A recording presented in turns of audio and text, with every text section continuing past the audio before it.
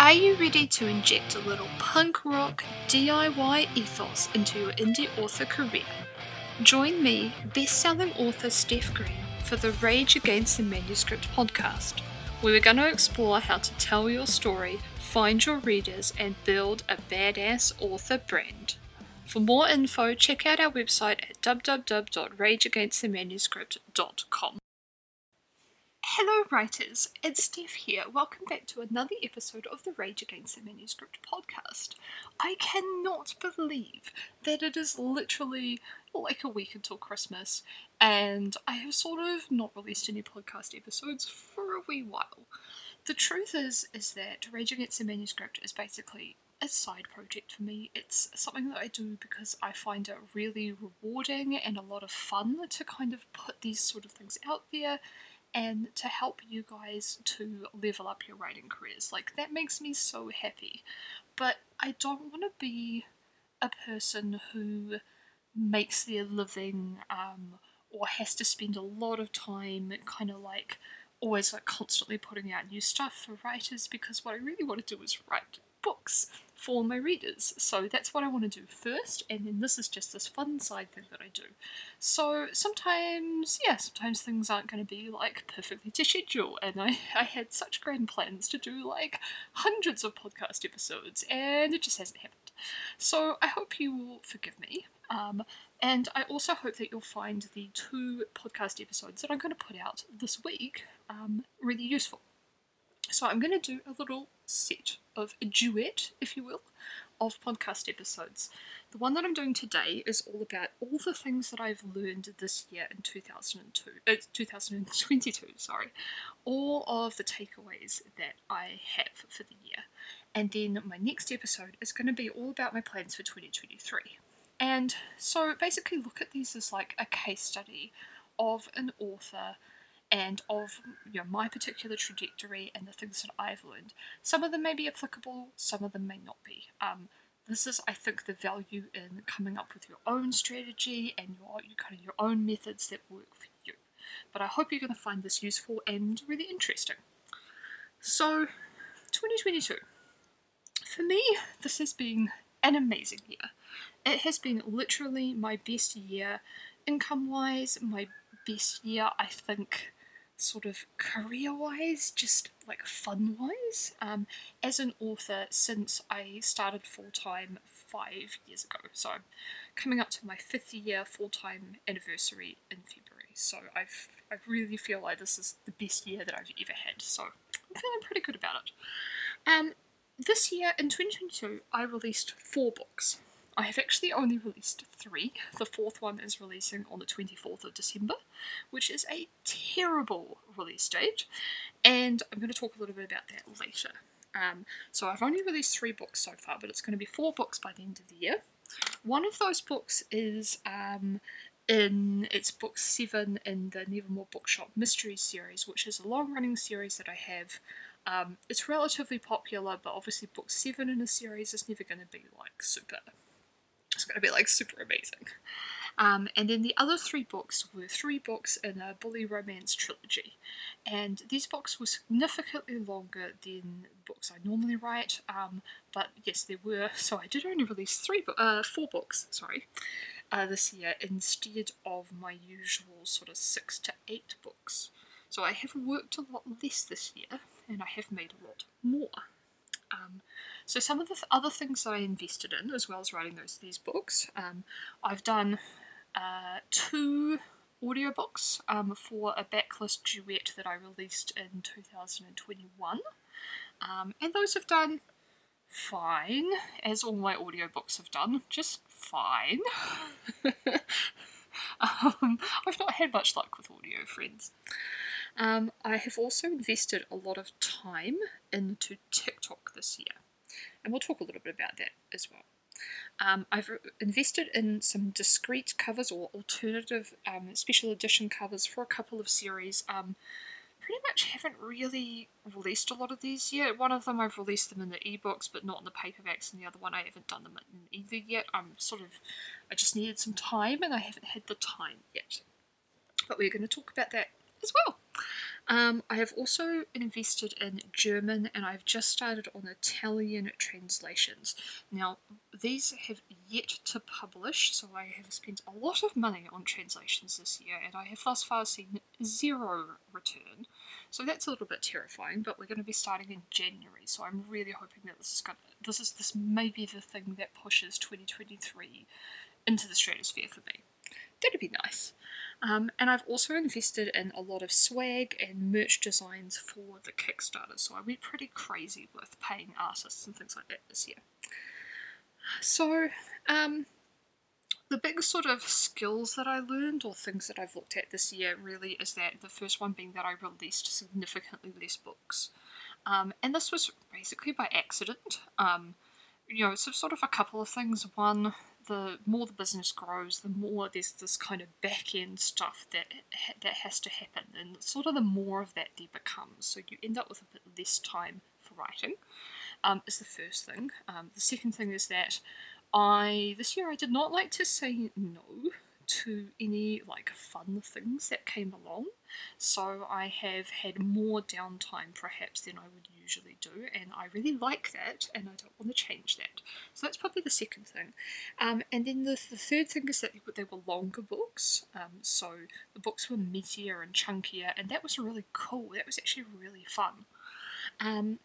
And so this has been really interesting for me, this whole releasing less thing.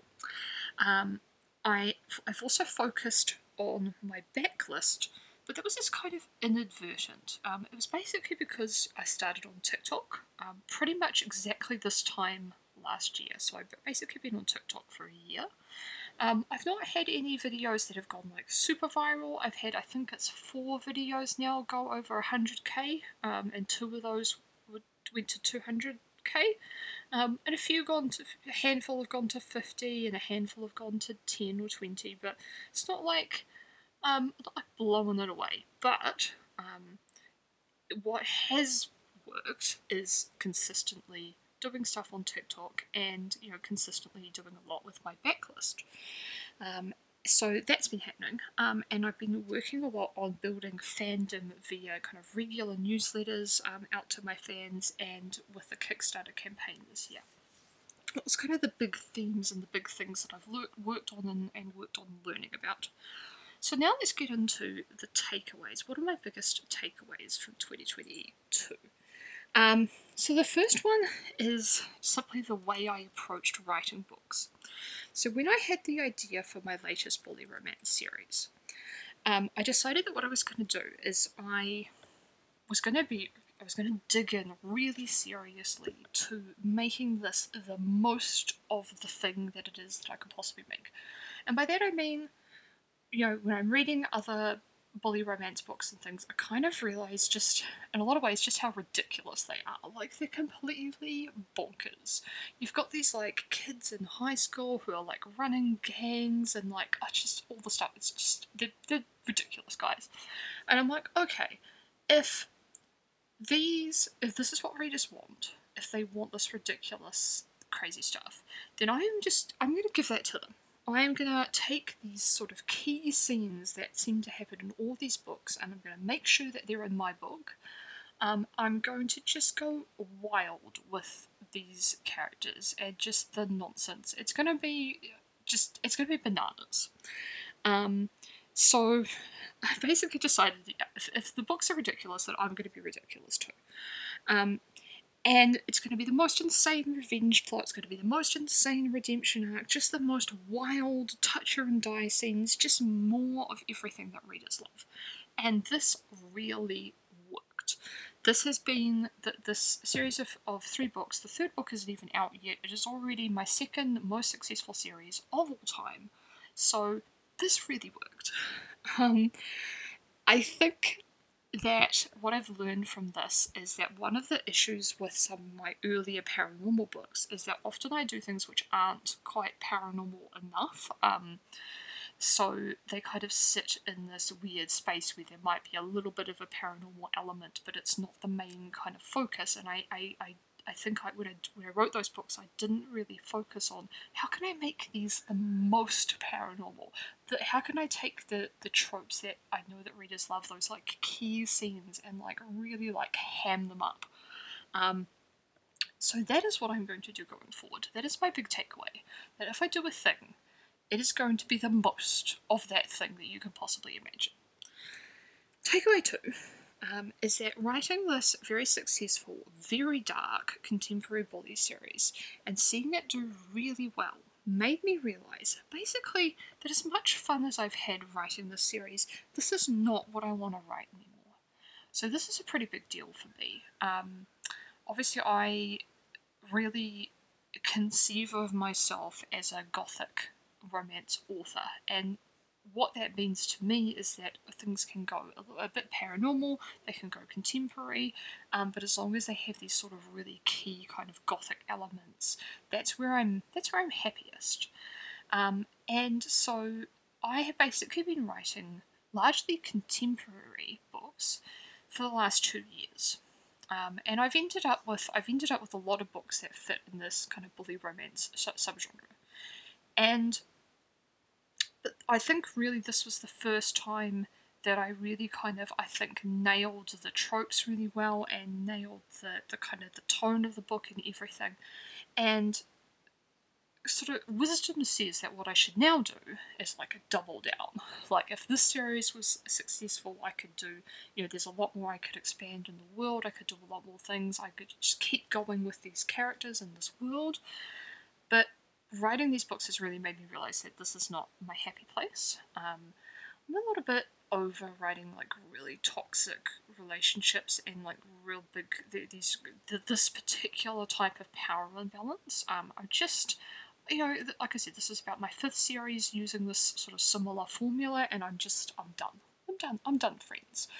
And so sometimes this is good to realise, because when you do a thing and it does really well, you'll be like, it gives you the ability to look at that thing really objectively and go, okay, well, this is what I want. Is this what I want to do? Is this not what I want to do? And I have been getting this really clear message from myself that no, this is not the direction I want to go in. I don't want to double down on this. I want to go back and reassess. And so that's what I'm doing for 2023. So takeaway 3 is that TikTok TikTok's amazing. So takeaway 3 is that TikTok has taught me that I can still make a ton of money from my backlist. Now, as much as I try to tell people not to look at their backlist this way, I do definitely fall into the trap of kind of looking at my backlist sometimes as like this thing that sits there and it just earns as it earns, but really really I'm focusing on the front list series, whatever series I'm releasing at the moment. And TikTok has shown me that most definitely that things that you did years and years ago can still do amazing. So obviously Nevermore Bookshop Mysteries, that started in early 2019. And now that series has actually made more this year than it has in all previous years that it was released combined. So it's actually made more money in 1 year than it has in 3 years, whatever it is, before. Even now that it's not a new releasing series anymore, just from TikTok. And that is incredible. That is amazing. And it's just awesome, because this is my favourite series that I have written, and it's just amazing to see all these new readers discovering it, and when they do discover it, oh my god, there's 7 books out in it, and it's so cool. It's so cool, guys. So realising that has kind of, sort of made me think about kind of how I want to strategize about my backlist, and that's all really exciting. So my next takeaway, I've touched on this before, is basically that I can release less and make more money. Oh my god, this is amazing. So, as I said, I normally do 6 to 8 books a year. This year I did 4 books, And these books are a little bit longer, but overall my word count is down a little bit, down about 100,000 words. So I've read about 100,000 words less this year than I would normally would, and I am okay with that. I'm totally okay with that. I am, yeah, I'm really happy. This sort of releasing less and feeling less like I'm on this like hamster wheel has given me a lot of time to do a lot of other cool things. For example, like the Kickstarter campaign, or being able to take time off during the week to go to my pole classes. I've also co-written a book this year, which is really exciting. That's going to be out next year. And I wrote half a thriller this year, which is also super exciting. Takeaway number 5 is that I put an entire series on pre-order at once. So this new bully series that I had called Poison Ivy, I put book 1, book 2 and book 3 with kind of anticipated release dates all on pre-order at the same time. And I thought, well, this will be an interesting experiment because I'd really like to see if I have these books on pre-order all the time, will people pre-order them in a big chunk? So is this a way for me to get significantly more pre-orders on book 3 because I have book 3 on pre-order right from book 1? Friends, I will never do this again. Never, never, never, never, never, never, never do this again. Oh my god. So basically, I thought that I'd given myself plenty of time for these books. I think I'd given myself 3 months between each book. Then what happened was the book 1 of the series ended up being significantly longer than a book I normally write. So it took me twice as long to write it. So I had to push book 2 back. So I think I had to push book 1 back, which means I had to push book 2 back. And now by this time, I've really pushed these books back. So I've already pushed book 3 back for 1 month. And as we know, Amazon sometimes gets a bit shirty about these kind of things. And I wanted to push book 2 back. So book 3 was going to release in November, and I pushed it back to December, and the date that the latest possible date that I could get was December the 24th, which is the day before Christmas, which is a terrible release day. It's not a release day you would pick if you could pick your release day. But I just chose, I had to push the book back because there was no way it was going to get done in November. And so I had to push it back to December, and that was just the latest date they had. And then what I wanted to do was to push it back again until January. And Amazon said no. They said I'd pushed too many books back that year, and they were not going to let me push any more books back anymore. So I scrambled, and I swore, and did a funny dance, and I got the book done. So the book is going to release on time. And this is actually wonderful because it means that I get to finish the year with this series finished, and I get to start the new year fresh. So that's really cool. But having all 3 books at the same time on pre-order at the same time has been really stressful. And it made me realise how much I love just being able to start a book and basically put it out when it's done. And so I want to go back to that. Less stress is good, so we're going to do that. And less arguing with Amazon is good, so we're going to do that. Takeaway 6, I think we're up to number 6, which is basically that what I've discovered this year is that readers really want cool stuff. And I really like giving them cool stuff. So this is sort of really about the Kickstarter, which was a big experiment for me, and I had in my head, I talked about this a lot on the Kickstarter episode of the podcast, but I had it in my head how much money this Kickstarter was going to earn. I was like, that would be my dream if it would do 20 grand kind of thing. And then it blew that dream away. And it's continuing to blow that away because I'm continuing to get orders via the pre-order forms. It's unbelievable. And what this showed me is just how much readers love. They love these special editions. They love the merch and the swag that kind of expands the world that they're excited about from books. They love that being expanded into this kind of different space. So and I also discovered that as long as I have someone else to organise it for me, I love doing this. I love the process of finding a designer and coming up with the ideas and putting it all together and seeing it look all pretty, and I love that. So I'm going to do more of that. Takeaway number 7 is that writing my goals down every day has really helped me to stay focused. And this is something that has come up because I have this little group of authors. There's about 8 of us, and we have this kind of, we should kind of call it like a mastermind group. And it has been amazing. And a lot of what we talk about is things like goal setting and manifestation and all these kind of, sometimes kind of woo-woo concepts. And I'm not very woo, guys. I'm not very woo. I'm a bit skeptical about this kind of stuff like this. But my attitude is always that it doesn't matter, to a certain extent, as long as you're not hurting anyone. It doesn't matter how you arrive at a result, as long as the result is a result that you want. So when we talk about manifesting, and kind of woo-woo magically stuff, are you actually manifesting things because the universe is on your side and it wants you to succeed and stuff like that? Or are you manifesting things because you are writing your goals down daily and that helps keep them in the forefront of your mind and that gives you kind of more confidence to it? Is it basically an exercise in building your confidence up? It doesn't matter. It doesn't matter what it is if it works for you. And so with that in mind, I have been practicing some of these things, and the main one that I've been doing is every morning I get up, I have this little notebook that sits beside my desk, and just in the morning I write a little note to myself with my kind of big goal in it. And I try to keep the goal, the goal was something that I can imagine myself achieving. So it's not, I am going to make $1 million today, because I can't see that happening.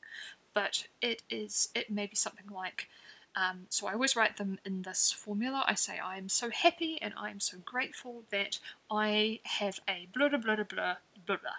So I am so happy and I'm so grateful that I've had a 30k month this month. That's the kind of goal that I have. And I had been doing about 6 of them, but and now I just sort of do one. And it's kind of a business. It's a business thing, so it's a business goal, but you can do them for anything in your life. But anyway, so I would say that. I say I'm so happy and grateful that I made that I have a 30k book report month, or have a 30k month this month. And every morning I just write that out once.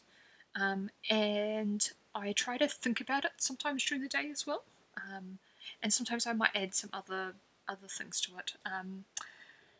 And that's basically the gist of it. And just having that every day, having this thought, it just, I don't know, like I said, it doesn't matter to me whether it's about putting the positive thought out into the universe or whether it's just about focusing your mind. It does not matter one bit. But I have found that this has worked for me. So that is number 7. Takeaway number 8 is that I may be a largely KU author, but there are other ways to earn significant money that are not KU. And again, this is really about the Kickstarter and about growing this side of the business. But it's also about, it's also just sort of generally about kind of the way we talk about money as authors. Often if you see in groups, you see people posting their numbers and their book report details and stuff. And book report doesn't tell the whole story. It only tells one very specific piece of the story, which is your Amazon site. It doesn't even show you your audiobooks. And I've been thinking about this a lot. I read a book this year called Get Rich Lucky Bitch, which many of you have probably heard of. Quite a good book. I quite liked it. And she talked a lot about writing down your daily income every day. And so I've been doing this.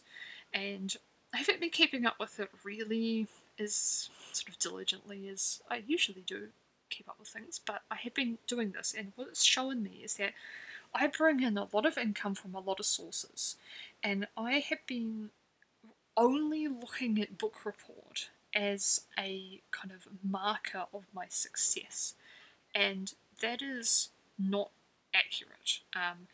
In a given day, I might have royalties come in from one of the other bookshops. I might have like the Kickstarter money, or currently there's a pre-order going for the Kickstarter book, so I might have that money coming in. I might have people buy courses or book mentoring. I might get paid for an article I've written. I might get audiobook royalties. I might get offers, so like advances from audiobook companies or things like that. There's just so many different ways.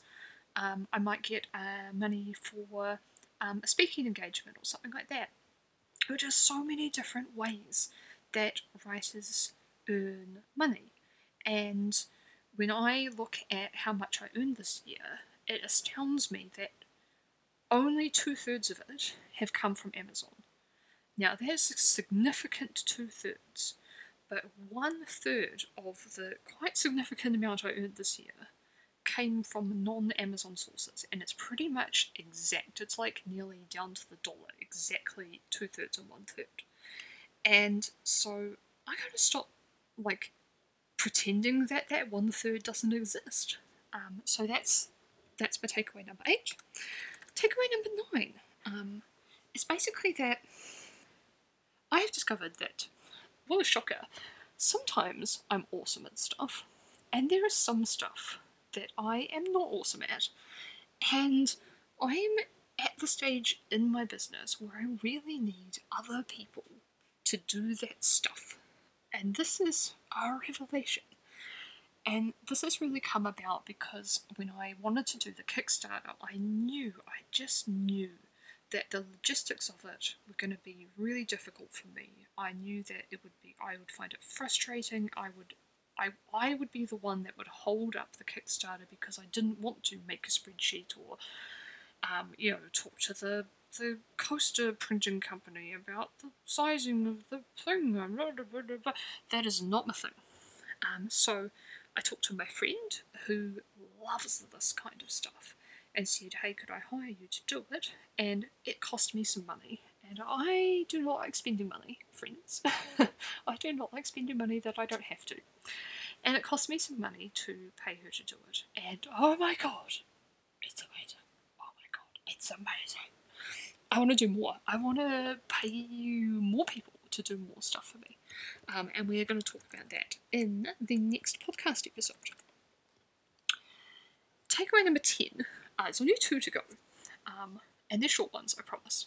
So takeaway number 10 is basically that my life is awesome. Now, there have been some crappy things that have happened this year, but overall, as a whole, I am very happy with my life. And basically, yeah, that's pretty much it. My life is awesome. I have said yes to a lot of really, really cool things this year. And I have designed my writing schedule very deliberately to allow me to say yes to things. I can take a weekend off. I actually take pretty much every single weekend off, except for the last weekend because I had to finish writing the sodding book. So I pretty much take every single weekend off. I work until 4 p.m. every day, and then I quit, and I'm pretty religious about that. If something fun is happening, I will take a few days off, or a week off, or 2 weeks off, and I'll go do that thing. I basically travelled at least once a month around New Zealand for fun things this year, and I loved it. I sort of have to take a day off of work roughly every 1 to 2 weeks to go and do my pole classes. It's a long, boring story. And I don't want to give that up. So I'm going to keep doing that. And that's takeaway number 10. It's basically that my life is awesome. And it has become clear to me just how important it is that I continue to keep my work-life balance and the way I've structured my life the same. So this means I have to be really careful about if I'm going to do something extra, I have to take something away. Because otherwise what's going to get taken away is my time for it's time for living my awesome life, and I don't want to do that. So that's takeaway number 10. And takeaway number 11 is that I've kind of come to realise that a thing that I do and have done a lot in the past is that I do spend a lot of time, if I want to make a business decision, is I spend a lot of time sort of seeking the opinions of people that I trust about the decision that I'm going to make. And this is good, like this is a good thing to do.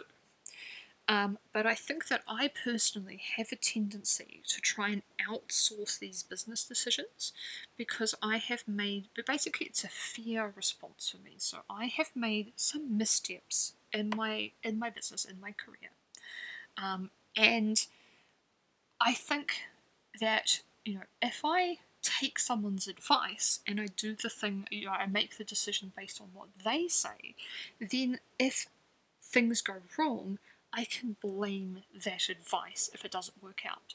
Not blame the person because that's mean, but blame their advice.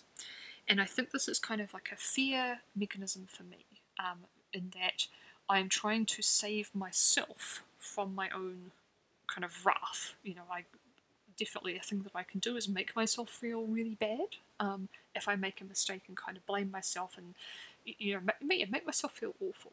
So if I take someone else's advice, then I don't do that to myself. I do it to to that advice that they gave me. But I need to stop feeling like I need to trust myself more. Basically, I need to stop feeling like I have to effectively get someone else's permission to make a decision. When I'm feeling the urge to talk a decision to death with 100 different people, I'm trying really hard now to basically pull back and knuckle down and figure out why it is that I'm second or third guessing this decision that I've made and figure out how to trust myself a bit more.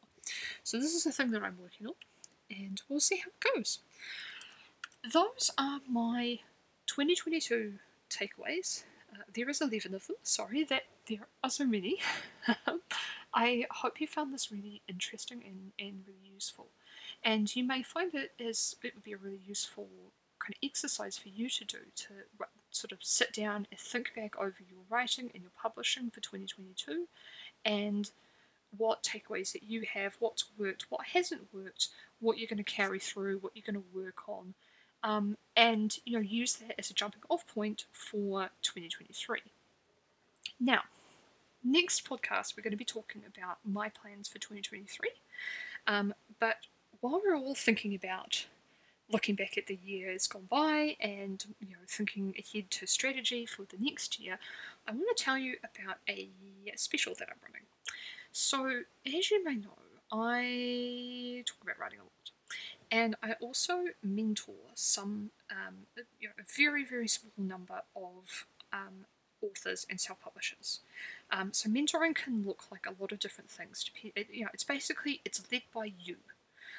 So what we do is we start with a 2-hour strategy session where you and I talk about, kind of like what we've just talked about now. We talk about what you've already done, what you've published, how you feel, about where you are, what's worked, what hasn't worked, and then we comprise a plan for the next 12 months. And that takes pretty much 2 hours. And then, if you want to, after that, we can do kind of an hour's mentoring every month where you and I sit down and we talk about what you're working on, we strategize for releases, for sales, for just all the stuff that we have to do as authors. It can get so overwhelming, and it's so nice sometimes to be able to sit down and kind of word vomit all the stuff you're thinking and just have someone say to you, you're on the right track. Or, how do you feel about that? Is what you're thinking of doing actually bringing you closer to your goals? And that's what I do. So, yeah. So if that interests you, I am currently running a special. So I do not open mentoring to new students very often, or new mentees very often, because I don't want to fill my schedule up with mentoring. I want to actually write books. So I have currently 2 slots available for 6-month or 12-month mentoring packages. I also have a handful, let's say a handful of slots available for 2-hour strategy sessions. So this is basically where we do this 2-hour strategy, and we put together a strategy for you, but then that's it, you don't get any additional help after that. So I'm currently running a special, and what this means is that if you do if you book a 6-month mentoring slot with me, you'll get 1 month for free. So you'll get an additional month on the end of that. And if you book a 12-month slot, you're going to get 2 additional months for free. And you can use the 1-hour sort of monthly slots whenever you like. So you can skip a month if you don't need to talk that month, or if you've got something really pressing that you want to talk about, we can just pop on Zoom for an hour and we can use one of those slots for that. So pretty casual and pretty happy to make it work for however you want it to work. So that is what's happening at the moment. So if you're interested in booking one of those slots, then you just go to the website www.rageagainstthemanuscript, click on the Work with Steph tab, and you'll see author mentoring there, and you can just sign up for a slot through there. Like I said, there are only two slots available, and they will go fast. And I'm about to send this out to my newsletter and tell them all about it. So if you want to get your hands on those slots, then I suggest that you jump on them. That is all. I hope you found this really interesting and useful, and I will see you back here probably tomorrow, where I will do my run through of what's going to be happening in 2023 for me. So yeah, I hope that was awesome. I hope you have a Merry Christmas or a Happy Holiday, and wherever you are and whatever you celebrate, I hope you're with family and friends and people that love you. That's all from me. Happy publishing.